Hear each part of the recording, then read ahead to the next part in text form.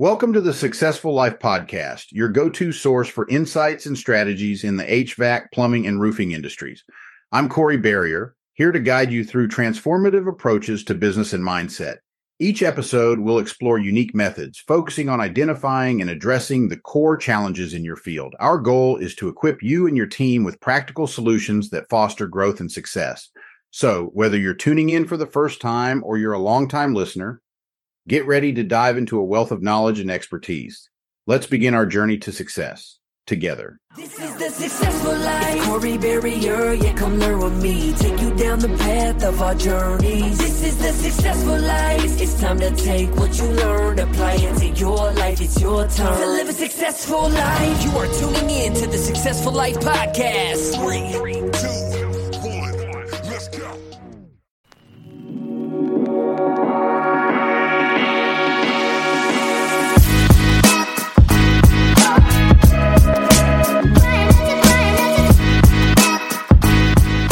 Welcome to the Successful Life Podcast. I'm your host, Corey Barrier, and I'm here with Neil Conlon. And Neil, so I met Neil, basically met Neil last November when, if I'm not, correct me if I'm wrong, but this is when both of our lives kind of took a turn for growth, I would say. Yeah, absolutely. And so Neil went to see Tony Robbins at the same time that I did, and I think I can speak for myself, it changed my whole life. And I would say that that's probably fairly accurate for Neil as well.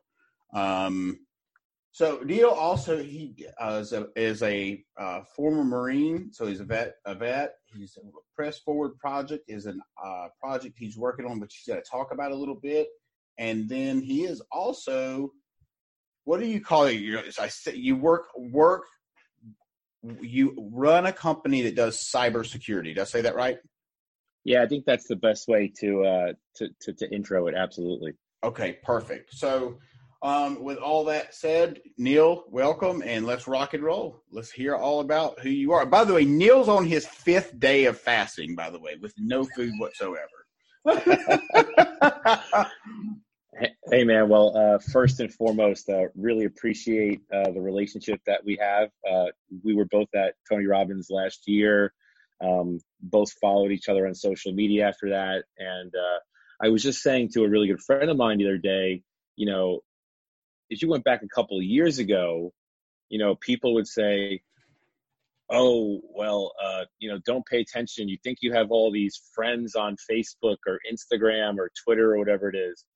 And it's interesting because the landscape has really changed, especially if you're in like a certain tribe of people, right, where you can actually connect with somebody, right, in a very meaningful way, stay in touch with them and actually bond, you know, and build a legitimate relationship that leads up to, maybe it's not the time for us to work or partner or collaborate in this thing now, but you know what, this guy or this girl or this kid is very like-minded to me, and therefore I'm going to follow those people.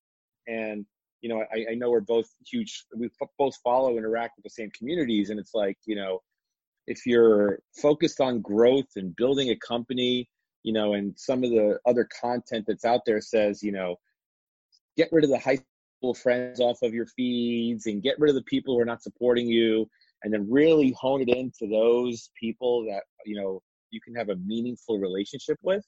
I mean, you and I have both seen the outcomes of what that's like. And it's like, I don't need to see you, you know, come and ask me how I'm doing. But like I posted the other day and you and I agreed, it was like, I want to build a tribe of people who are going to hold me accountable for the shit that I say I'm going to do. That they can come to me and I can hold them accountable. They're going to hold me accountable.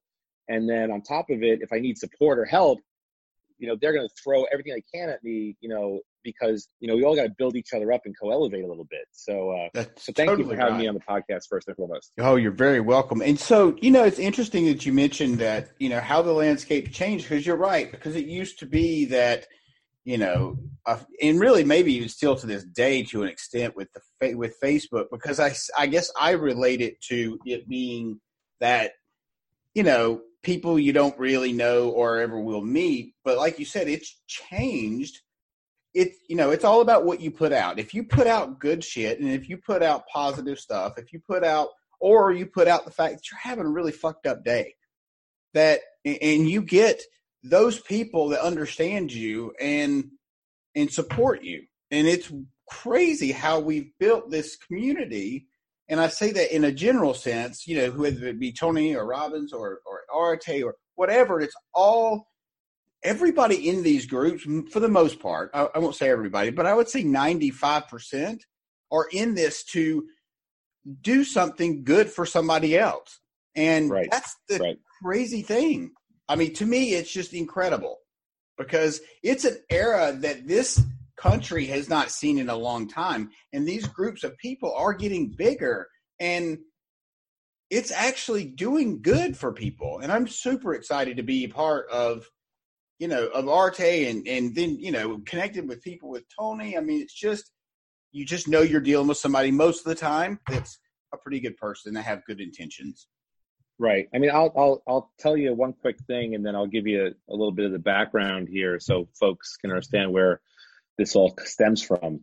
But there's been at least 8 times this year that somebody that I've never met in person, that I just know through either the Arete Syndicate or through Tony Robbins Network or some other network that I'm affiliated with, I've talked to them, connected with them, had a conversation with them, and they said, you know what, anytime you want to come to my house, or you know what, we should brainstorm. When can you come to my house? Or the next time you're in Dallas, stop by my house. Or when can I come to your house? And there's been 8 times this year that I've done it, where I've planned and been like, you know what, I see value in us spending time together. Next month, I'm coming for 2 or 3 days. So, somebody from Tony Robbins Network, I had a phone call with a couple of days ago because I did go back and see Tony just 2 weeks ago. And the woman was like, so why don't you find 2 days in your schedule and just come down and stay with me for 2 days, right? And we live in this amazing world where it's like, it's amazing, right? Some people are so focused on all the negative things, but we live in this amazing world where a woman who doesn't know me from anything other than we've had some exchange, some social media posts in a business capacity, just to be honest, has said, just come to my house and come stay with me. Right? I mean, like 97% of the planet would not do that. No, you're right. I totally agree. Totally agree. Right? But there's a bond, there's a trust, there's a connection that like Andy says, if you know, you know. Right. Right.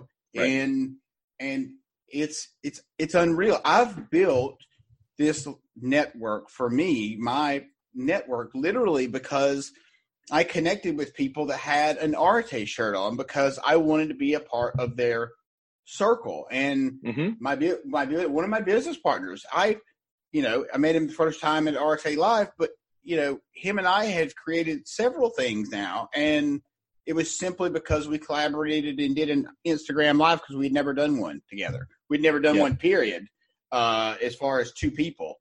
And so that's how the ball got rolling. And another guy, I'll just quickly tell you, Chris Saunders, I reached out to him. Well, fuck, he lives in Raleigh, where I live. So he was like, why don't you just go ahead and stop by my office? And I'm like, really? And so that's how this whole thing got rolling with Arete with Vid. So it's been really amazing. It really has. And until you've experienced it, you're never going to understand it. Right.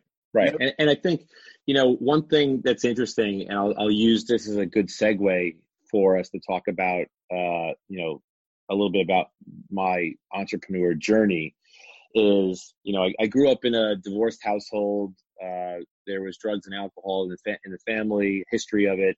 A little bit. First time it was called disruptive. I was 8. It's obviously never changed, but at the time it was not a positive thing, right? So I go through this sordid troublemaker growing up. Turned 18, joined the Marines, signed up on my own. Would then spend a bunch of years in the Marines. in the 90s into the 2000s, so pre and post 9/11. Lots of time in the Middle East, lots of time on aircraft carriers, doing all the cool things that are in the military videos, some cool, some not so cool, right? And there's an interesting thing about being a veteran where the way that I summarize it is, if you were training to be an Olympic athlete, right? You're training your whole entire life just for 1 week or 2 weeks or whatever it is, right? Right. And you need to be in the peak mental state, peak performance state. But you've only got to do it for 1 week or 2 weeks or whatever it is. After that, you can eat all the donuts and do whatever you want.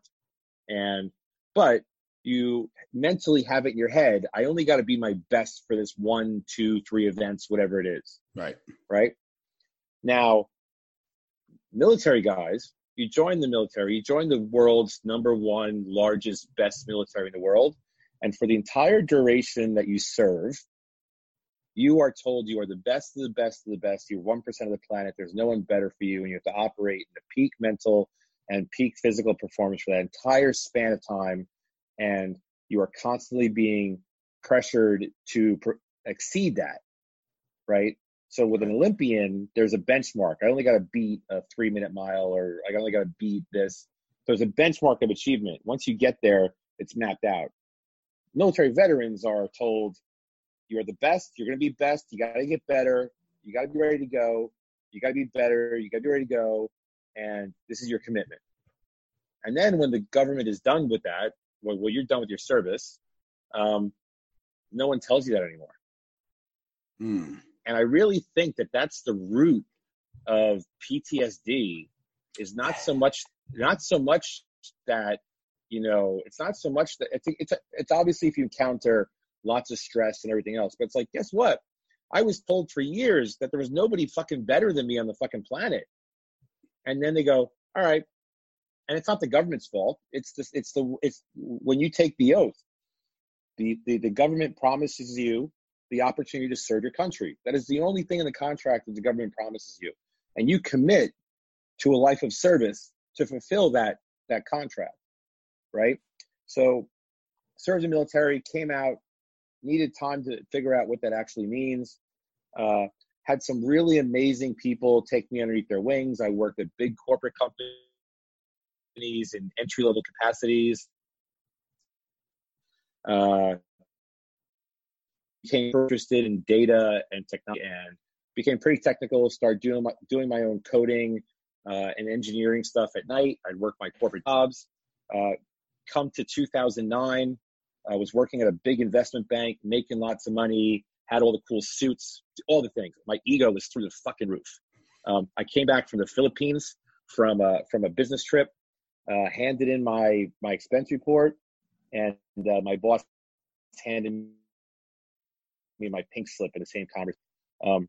And at that point, I had made it to that point by lying, cheating, stealing, and pushing my way into all those positions, right? Because the Marines especially, but military guys, you want us to move forward, we're going to move forward. So let's pause there for just a second. Okay, so you came back from the Philippines, and you said that you were, you kind of lied, cheated your way into all those positions, that being one of them. Is that what you meant by that? Yep. So when you say that, what do you mean? Right. So I think there's this, in the there is a hard transition for military guys when we take a military resume, for example, and try to transition it into corporate speak, right? Okay. And so now military guys military guys and gals come out of the military with strategic values, discipline, the ability to plan, resilience, fortitude, all these things that at the time were non-transferable words into resumes, right? So, the way that I had built up my career at that point was like, I'd work, 10 hours a day, 11 hours a day, 12 hours a day in the office, right? I'd be in a meeting and not understand some of the terminology they'd be using. I'd spend, 4 hours at night, Yahoo, Googling, and then come into the meeting next day and be like, sure, I can tell you all about ISDA negotiations. Gotcha. Okay, that makes sense. Because I made a lot of notes and I did my homework, right? Yeah.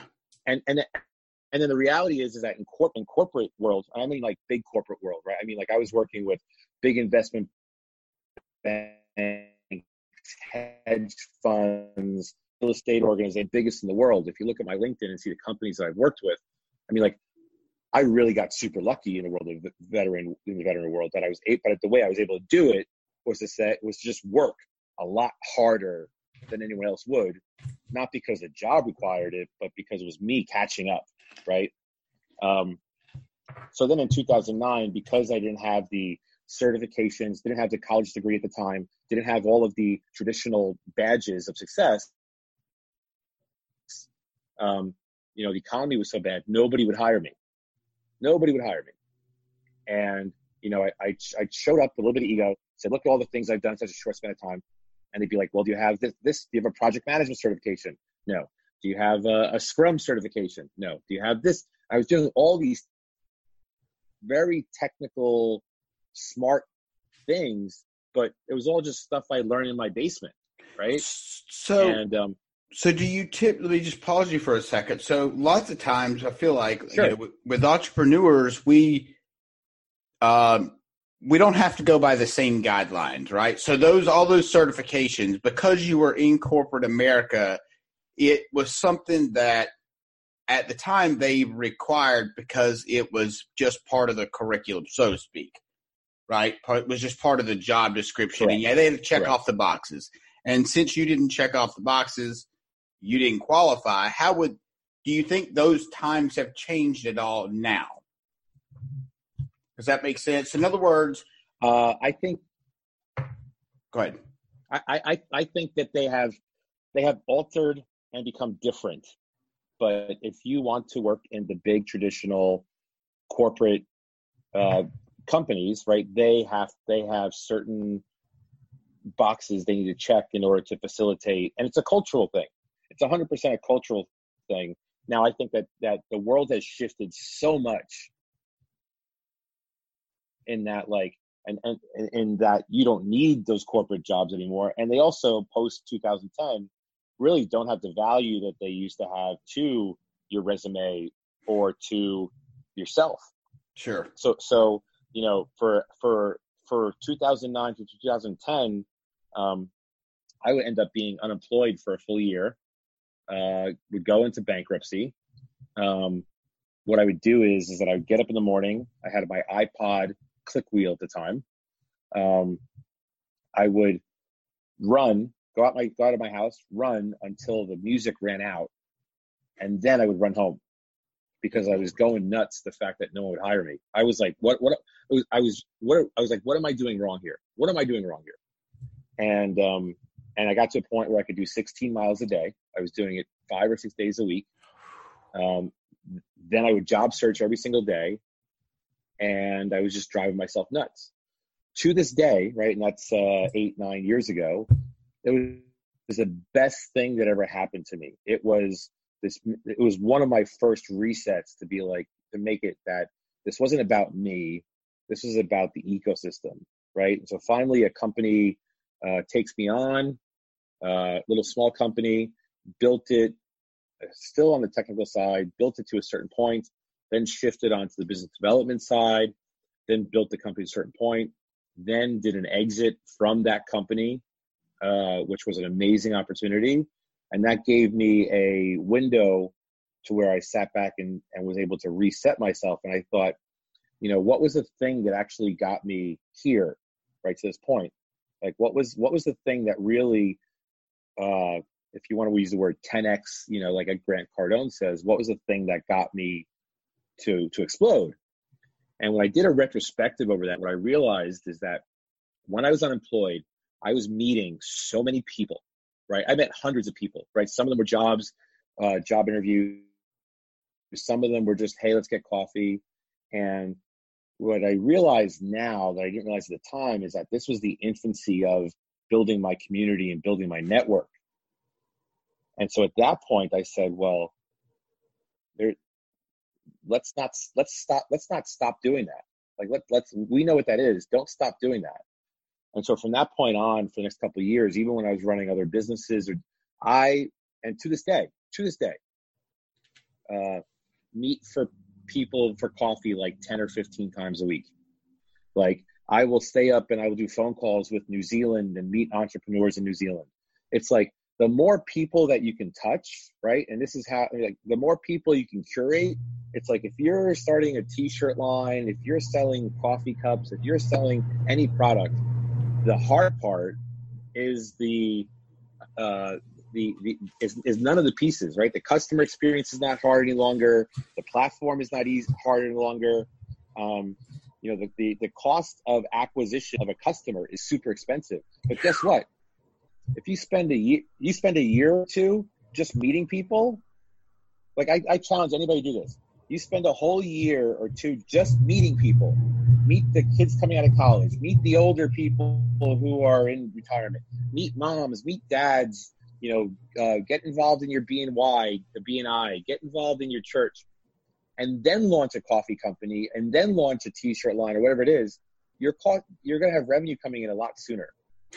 And I realized because you've got fans. You've got, as Tony says, you've got raving fans at that point that love Neil, and they'll buy whatever the hell Neil's selling or doing because they want to support you.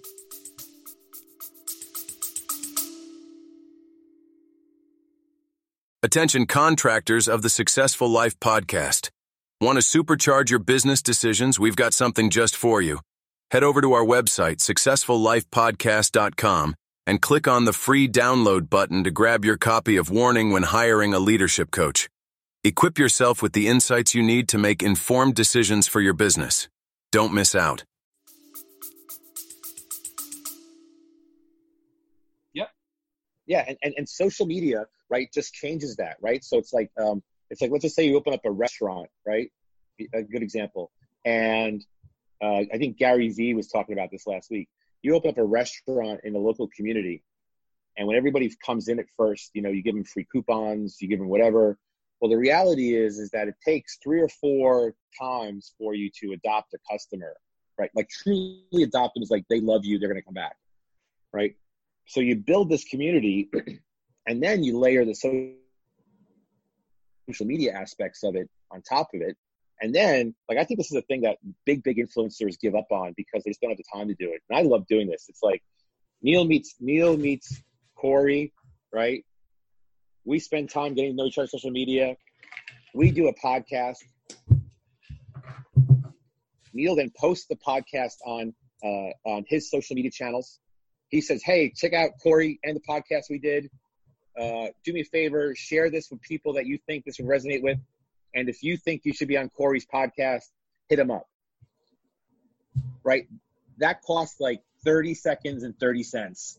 Right. That's a clever idea, actually. And people still want to spend $4 a click on Facebook advertising campaigns. You think it's laziness? It's laziness. I think it's a little bit of laziness. It's a little bit of the unknown. And, everybody on social media is either, I label them as, they're either producers of content or consumers of content. And I'd say 90% of the people that are on the internet, like, are consuming your content, and they're not even, their mindset is not, let me engage and be part of the conversation, right? They're people in the crowd, right? Yeah, for sure. Not everybody wants to be a contributor. Right. Yeah, that's for sure. That is for sure. So one thing I was going to say, well, the thought escaped me. You said something that really triggered a thought, but it'll come back to me. So, all right. So tell me, what exactly is cyber security? What, actually, you know what? We can go there in a moment. I actually really like where this conversation is going. I really wish I could remember what the hell it was I was going to say. It'll come back to you. Oh, I know what it is. Okay. So if you remember as a child, we were never told, you were always told as a child, don't talk to strangers, correct? Right. There was never a time that your parents said to you, it's okay to talk to strangers. So I feel like subconsciously that we've all been programmed as a small child not to talk to strangers. And I think that's why people have a hard time meeting other people, is because I believe subconsciously there's a program that's saying, don't talk to strangers. Right. I think absolutely that's true. And I think that, I mean, if you went back, there's tons of stuff on the internet about what I'm about to say. So it's like if you went back 6 years ago and said, hey, we're building this mobile application where I put my daughter into a car with a complete stranger and he drops her off somewhere, people would say you're crazy. Yeah. And Uber has a net worth of like $60 billion or something today. They crushed it. But think about how the social culture has changed to where we put, and this is probably a good segue into cybersecurity, we put ultimate trust in the ability for this device that we're talking on, yes, to complete a sequence of events that makes us feel comfortable enough to put our children, and people do it, or ourselves, in cars with people we don't know. Which is bizarre now that you say it that way. Right? Yes. And the fundamental is so to segue this into cybersecurity, you know, the way that I explain cybersecurity and some of the things we need to think about is every single person listening to this podcast with a YouTube video and the right tools can fix any piece of their car today, right? Sure. You need to change a spark plug, you need to change brakes, change oil, even change computer chips. There's a video for it online. The right tools, you watch it enough, you could do it, right? The reason for that is because we know exactly what is underneath the hood of the car, right? Right. Now, this device that we're using today, there is not one, I'd say there is a very, very small percentage of the world that even understands or has taken the time to understand what is underneath the hood of the device that we put our credit card, our children's names, our blood types, our social security numbers, any of that stuff into on a daily recurring basis. Very right? good point. Very good point. So when, you know, somebody finds out that I've been playing Candy Crush for 12 hours a week for the past 6 months, and Candy Crush is selling my data, and they're mind boggled by it, right? That's a user problem, right? Right? To expect that anything that I can do 12 hours a week, even if I'm sitting on my ass, has no repercussions and is completely free, and they're not making money off of it in some way, and there's not a risk to you there, is you just not paying attention. Right. So let's break it down to somebody who would not know that. Let's just take that exact scenario. People play games on phones all the time. What is the harm in playing a free game? Just out of curiosity, Sure. You know. Well, let me back up for a second and bring it right back to that, right? Okay. So if you think about it, cybersecurity really, if you go back 7-8 years ago, maybe even like 6 years ago, you know, I think every person listening to this podcast, at some point you get an email that says, hey, there's illicit charges on your credit card or something like that, right? And, you know, it takes like 6 or 8 weeks to fix it. You go, oh man, it becomes a nuisance, right? Now, as technology has fast forwarded and all these cool, amazing things have made our lives so seamless, right? In the past 20 years, technology has become so exponential, but we fundamentally don't understand the implications of what we're building upon, right? Because we're using new things all the time.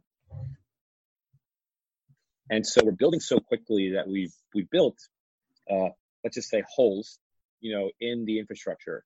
And people in different countries and people in different scenarios and states of life and different intentions, you know, have come to exploit those things. So now we don't live in this world where cybersecurity is a nuisance. We live in a world where we have driverless cars coming out. We live in a world where we have Android tablets inside airplanes. We live in a world where we have nests in our house that can control the heat. We live in a world where Alexa is listening to this podcast right now. All of these things that are amazing, amazing pieces of technology. But there are ways to now compromise those devices because of whatever reason we can do so. And therefore, it's great that we're putting Nest in our house, but it's not great when a hacker is able to log in and make ghost sounds at night and scare the shit out of your kids. Which, if you look on, which is a thing, it's completely a thing. Wow! Holy hell! Right, and so what happened was about 4 years ago, I was at an event on cybersecurity, and I was listening to a speaker speak about it, and I was really impressed with the person. But what I realized very quickly is that some of the stuff that this person about and have the technical understanding. And so what this has done is that how I've become this, I guess, cybersecurity, I don't even like the word, influencer around the world is if you take my military service, right, the understanding of military strategy, military theater, tactics, operational planning, stuff like that. You apply the understanding I have around technical infrastructure, architecture, and stuff like that. And then you take this ability to articulate it back in kind of a layman's term, everyday Joe kind of way. It really moves me to a place of contribution where, that's what I do now is I build cybersecurity companies because I understand the infrastructure, I understand the ecosystem, I understand people, I understand humans, right? So, to tie it back to your free to Candy Crush, right? And sorry for the folks at Candy Crush, I'm just gonna call you guys out a little bit. All of these games and different things that we load, I mean, it's starting to change, but we don't know what we don't know, right, as a user. And so, you don't realize that when you're playing Candy Crush and we all get these mobile apps and we flip through 30 pages of terms and conditions and we just go, yes, agree, I want to play, because you're getting all the dopamine in your head from it. Right. That they're selling your data, to places that you probably don't know. And if those places then get compromised, by someone else, they can then take advantage of your data and then exploit back to credit cards, banking, all these different ways. And it's a complex challenge because we really don't know, the average user doesn't know where their information lives, right? And, online, outside of Googling yourself, but you just don't know what else is there. So there's a whole other podcast we can get into on dark web and stuff like that, but we should save that one for another day. Oh God, that's so interesting that you bring that up because I was just thinking the other day, like how, there was another podcast about Bitcoin and they were talking about, people think that people use Bitcoin for crime. That's exactly what I thought. Like, I know that people trade it. I know it's a thing. I don't really understand it. I'll be the first to tell you, but the dark web, what can you just briefly touch on, like, what the hell is it? Who uses it? How do they not, or how do they get caught? How do they not get caught? Like, I don't understand what it is other than a place where you can buy some fucked up shit. Well, so appreciate the question for sure. So think about it like this, right? Okay. If you think about the way that we used to live, right? I'll even joke around here a little bit, right? I'm doing this on purpose, right? So it's like, we would have a desk and we'd take all these papers, right? And we'd pile them up, right? And then on a desk in the office, you'd have all these piles of paper. And someone goes, hey, do you got that report or that presentation? And you go fumbling through, and at the bottom of the page, there'd be that report from like 3 weeks ago. Sure. Right? All we've done with the internet is compile millions and millions and billions of pieces of paper on top of each other. That's all. Like, if you think about every website, it's just a piece of paper, Right. It's Sure. just built, and it just keeps going, right? We're piling it up digitally, right? We never get rid of it. It just lives in a cloud somewhere, Right. but it still sits there, right? And so if you think about how that's happened now, if you go into your basement and you go into a box and there's your taxes from 15 years ago and you dust them off, right? So what happened over time is there was a basement built on the internet filled with papers, with just all the junk from the late 80s, early 90s, old code, stuff like that. Okay. And then people started to go down into the basement and be like, why don't we store some shit here that we don't want anyone to see? Mm. And then little by little, people who wanted to hide things that no one else wanted to see, it's like, so think about your house, right, as the current digital landscape. My Facebook, my Instagram, that's your house, right?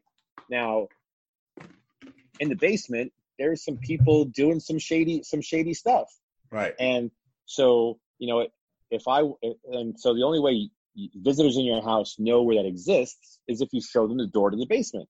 Sure. Right, which is what's called a tour. So, people started to then go, well, if I steal credit card information from a bank and I use it, the likelihood of me getting caught is very likely. So I'm not going to do that. But if I go in the basement, I bet I could find a guy or girl who's going to buy the credit card information from me. And then so I'm going to go down to the basement and I'm going to sell credit card information. And then it became, about other stuff, Yes. right? And so now, there's actually a platform called Secure Mantis, which I'll send over to you so you can share it with folks. And what it's meant to be a digital product for entrepreneurs, where you put your email, a little bit of other information into it, and then this platform searches the basement and pulls anything that might exist on the dark web about you, and goes, hey, this is the stuff that's there, and then helps you remediate it to make sure it's not there, and then does dark web monitoring to make sure that none of your information ever shows up in the basement ever again. Is it illegal to go into the dark web? It is not illegal. Okay. It is. The challenge is that it's a very, at this point, our internet over the globe has gotten so large that the basement has gotten big. As the house stays the same size, the basement gets bigger and bigger and bigger and bigger, and there is more shelves and more tunnels and more ways, and it's very complex, or it gets more and more complex. Gotcha. But the good news is that at this point, because of some of the background and folks I work with, you also have many governments operate on it. We fundamentally understand how it works. Really? It's not this hidden thing anymore. You've got good guys, for lack of better words, good guys and bad guys that are constantly keeping track of the files and records that exist there. That's interesting. Yeah, I just never really had anybody break it down to me exactly. I've heard stories of what it is and what you can do on it, and I'm like, well, I wouldn't even want to log into that fucking thing to find out all that shit. I wouldn't even want to even think about doing that because I wouldn't want to be associated with anyway. So, all right. So how did you get into this? Other than, I guess, through the Marines, you did some of this while you were a Marine? No, you know what? The funny thing is, no. When I was a Marine, I didn't do anything cyber-like. I mean, I really just had an affinity towards it about 4 years ago, and I'm an infinite researcher. Well, number one, I'm an infinite researcher. Number two, and this is just me feeding my ego a little bit, I hate to be fucking wrong about something. Ooh, I get that. Hate it. Right. Yes. And so, when I came out of the military, I was, for the type of jobs I was getting, I was probably about 4 or 5 years older than people in my roles at the time, right? And so I always felt I was trying to catch up. So at night, people would say things in meetings, and I'd write them down, and I'd go home at night and Google it and read up on it. And the next day I'd feed it into my conversation, and I'd be like, well, if you're going to talk about BPO, we should talk about BCP. And like, I needed to be right, Sure. right? Because of my own insecurities in the roles, right? That's why I say, I lied, cheated, and stole my way into those roles, because I was able to become an expert in some things because I just read the internet a lot at night. But with cybersecurity, it becomes, you need to understand the fundamentals of how these things actually work. And I understand the fundamentals, extremely well. And I tie it from my military years of operations and tactical planning to, I've built my own mobile apps from scratch. And so I know the way the code operates and works. And then getting into the weeds, because the crazy thing about cybersecurity is, if you look at accounting, real estate, plumbing, electrician, influencer, all these businesses, they're all established, right? There's like 1, 2, 3, 4 ways of running this business. And there's a benchmark. And in cybersecurity, you actually have countermeasures, right? So every time a new cybersecurity product comes out, there's somebody trying to figure out a new way to do it. So imagine you're a real estate broker and somebody comes to you and goes, no, we don't do real estate broker selling that way anymore. We do it this way. And 6 months later, someone else comes to you and goes, no, we don't sell real estate that way anymore. We do it this way. And that's been going on for like 2 years. So it's like this moving beast that's going around the world globally, constantly. And what that creates is there's so much opportunity to get into it. The employment rate, the unemployment rate in cybersecurity right now, the last number I saw was somewhere between -8% and -10%. You're kidding. Wow. So that means that 100% of the cyber workforce is employed. Most of them have a secondary role somewhere or some kind of part-timey thing they're doing. And they're still missing 10% of the workforce. Dang. So where would you go? I mean, do you go to? I guess you go to college to learn about cybersecurity. Where would you suggest if somebody listening was, hey, I'm trying to figure out what I want to do with my life. This sounds cool. Where would they go? How would they go about getting into it? I mean, there's definitely college courses. I mean, most of the interesting thing, tying back to your comment about the corporate checking the boxes back in 2009, right? I would say the thing about cybersecurity, the most valuable skill that you can have is your ability to be able to think out of the box, right? Mm-hmm. Because the real thing about cybersecurity is you're trying to constantly outsmart someone. That makes sense.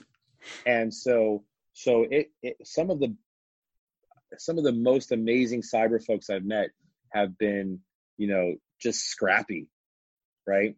And so you could absolutely go to college for it. You can go, most of the big schools have it, but I would say that there's, go find a scrappy cyber guy or gal and go have coffee with them and talk to them for like 2 days. Yeah. And start there, right? Then I think there's tons of great online courses that you can do that will give you fundamentals very, very easily. And then the other piece of it is cybersecurity is a specific thing, but it's broadening out. And what's interesting is like, it touches project management, it touches compliance, it touches legal in your company, it touches all these responsibility functions. So if you have skill sets in those areas, you can very easily step into a role and say, hey, I'd also like to start to manage or learn or interact more with the security team. And you can naturally go that route. There's also a bunch of certifications that you can do that you pay money and within a couple of weeks you get certified, or a couple of months you get certified. But people, typically want they want some hands-on experience. They want somebody to be like, I'm scrappy and I did this, and so getting in at an entry level is probably is a good way to do it as well. Like, just be like, hey, I want to get into entry level. Sure. And like you said, finding somebody that you see, how well they're doing, or finding that scrappy guy and modeling after what they do, and somehow convincing them to kind of take you under their wing is probably the best way to learn, the best way to get into it. Does that make sense? I think so. And the hard part is, it's very hard for people to conceptualize this thing of this beast of cybersecurity as an industry, right, is moving forward right now. It's never standing still. Like right now, they're not to get too cryptic again. It always sounds so cryptic when I talk about this. From one Tuesday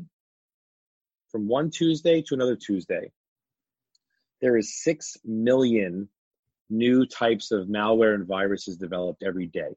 Damn. That's insane. Right? So by the following week, as an ecosystem, we need to have solutions for as many of those as possible, because the next week there's another 6 million coming out. Now what happens is a lot of them end up becoming redundant. A lot of them are easy to solve. A lot of them we figured out, but it is churning just constantly. And so one of the places where I seem to add a lot of value to the network of cybersecurity leaders that I interact with is I'm both in the house and outside in the world constantly. So, it's like if you on 57 Chevys, that 57 Chevy inside and outside, right? Right. Mechanic, a car shows up and the guy's got a Tesla and he's like, I want you to fix my shit, bro. That guy's gonna be like, I can't help you. Right. So do you think the biggest difference between you and someone else in your industry is that, my guess would be, if you're in cybersecurity, that you would probably not, most folks would not be as outgoing as you. They would not be as, interacting with other human beings as much. That would be my perception. Is that correct? I would say it's funny, there's a large percentage of the cybersecurity community that is extremely, for lack of better description, introverted, right, in thought process. And there's a shit ton of unapologetic cyber beards out there as well. Ah, gotcha. That makes sense. That actually makes sense. Okay. So tell me really quickly, and I'm cognizant of your time. I want you to talk about the Press Forward project and what your goal is with that. Yeah, thanks for bringing that one up. So my next mission, right? So I'm extremely grateful for the wins I've had, the losses I've had, right? My weaknesses have become my strengths, if I'm going to be honest. And I still engage and see, tons of veterans, that just are not operating at their, as Ed Milet says, at their best version of themselves, right? They've settled, yeah, right? And so I real quick, I ran across a veteran a couple of years ago, and he was begging for money, in New York City, and he said, "Come on, man, help me out. I'm a veteran." And I was having a bad day, if I'm going to be honest. I turned around and I said, "You know what, man? What the fuck does that got to do?" I'm sorry for the F-bomb. What does that got to do with anything? I'm a veteran. And I felt really bad. I ended up giving the guy money anyway. But that kind of planted a seed for me to be like, really the next mission for Neil, my next level of contribution back to this community that I've built and am part of is building a couple of businesses, doing amazing things, pivoting into becoming a transformational coach with the model that, if I can do this, you can too. Right. And I mean, if you look at I don't have the background of someone from a traditional standpoint that should have gotten to the point of success that I've gotten to. But I didn't let that story limit me from getting to where I got to and moving forward. And so my focus now is to spend time being an example of discipline, an example of contribution, and to what the Press Forward project is we've built a podcast that we've run. We've built a white labeled coffee bean company out of it. We've built swag out of it, t-shirts and hats and stuff like that.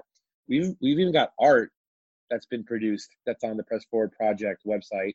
And it's just showing the simpleness that in today's day and age, with all this digital stuff at our fingerprints, if you've got an idea, a little bit of effort, and you're $200 or $300, start your LLC and get going, that you can do better than, sitting around doing nothing, especially if you're a veteran and you have all these amazing skills that are just buried and need to be dusted off. Right. Sure. And you and I talked about this before we recorded. And it's like, if you don't have the $200 or $300, right, as somebody who has just finished my 5-day fast of no food at all, it's like, you don't eat for a week. There you're going to have your $200 or $300.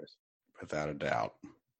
So I think from what I'm hearing and connecting it back to something you had said earlier, the mindset of if we could figure out a way to keep the mindset when they're coming out with you're number one, you're the 1%, you're the baddest motherfucker on the planet. If you could figure out a way to keep that mindset and let him move into the world with the same mindset, opposed to moving into the world and being like, shit, I've got no support now.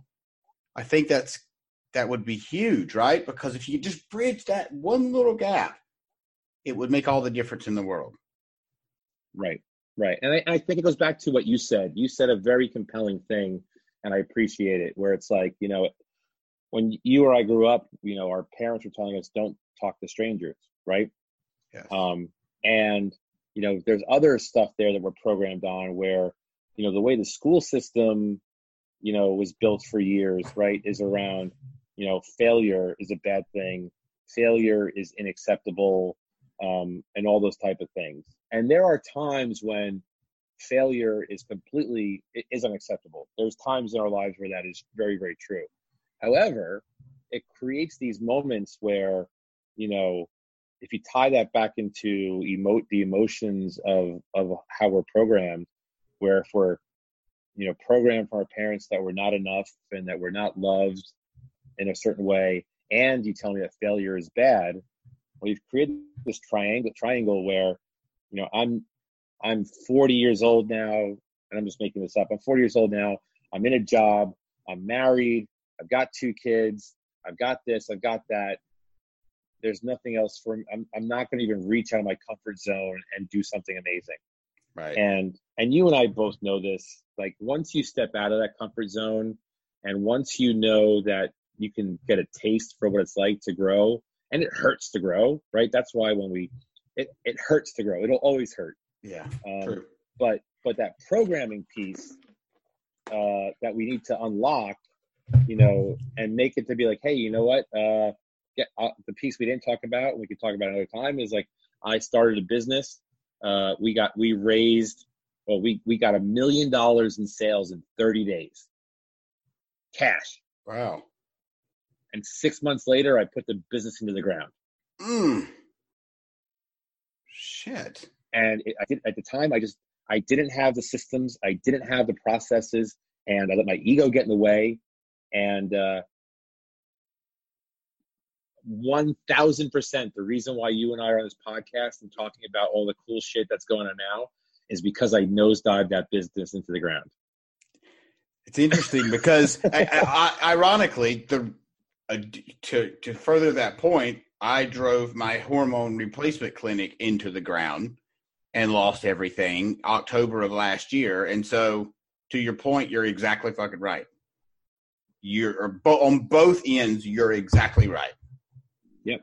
Without a shadow of a doubt. All right, my man. Well, listen, Neil, thank you so much. You're definitely going to have to come back on because there's a whole bunch of other shit that I want you to talk about. Because I think we just scratched the surface. I don't even think we really got as far into this as I would have liked. But listen, dude, thank you so much. I really, really, really, really appreciate it. You going to Date with Destiny? I am. I'm going back to see Tony in about 10 days. So going to Date with Destiny and, going to burn some more boats when I do a massive shift when I come out of there as well. Yes, I can't wait. I can't wait to hear about it, dude. So thank you so much again, Neil, and I'll let you know when this bad boy drops, and you have an awesome day, brother. It was my pleasure. Appreciate it. My pleasure for being on. Thank you. Absolutely. Thank you.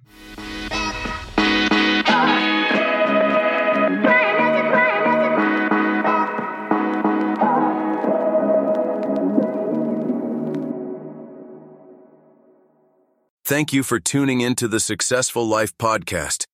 We hope today's insights have ignited your passion and provided tools to shape your leadership journey. Remember, greatness is a journey, not a destination. Continue your pursuit by exploring more resources and insights over at CoreyBarrier.com. Until next time, keep leading, keep learning, and keep striving for excellence. Stay inspired, and see you on the next episode.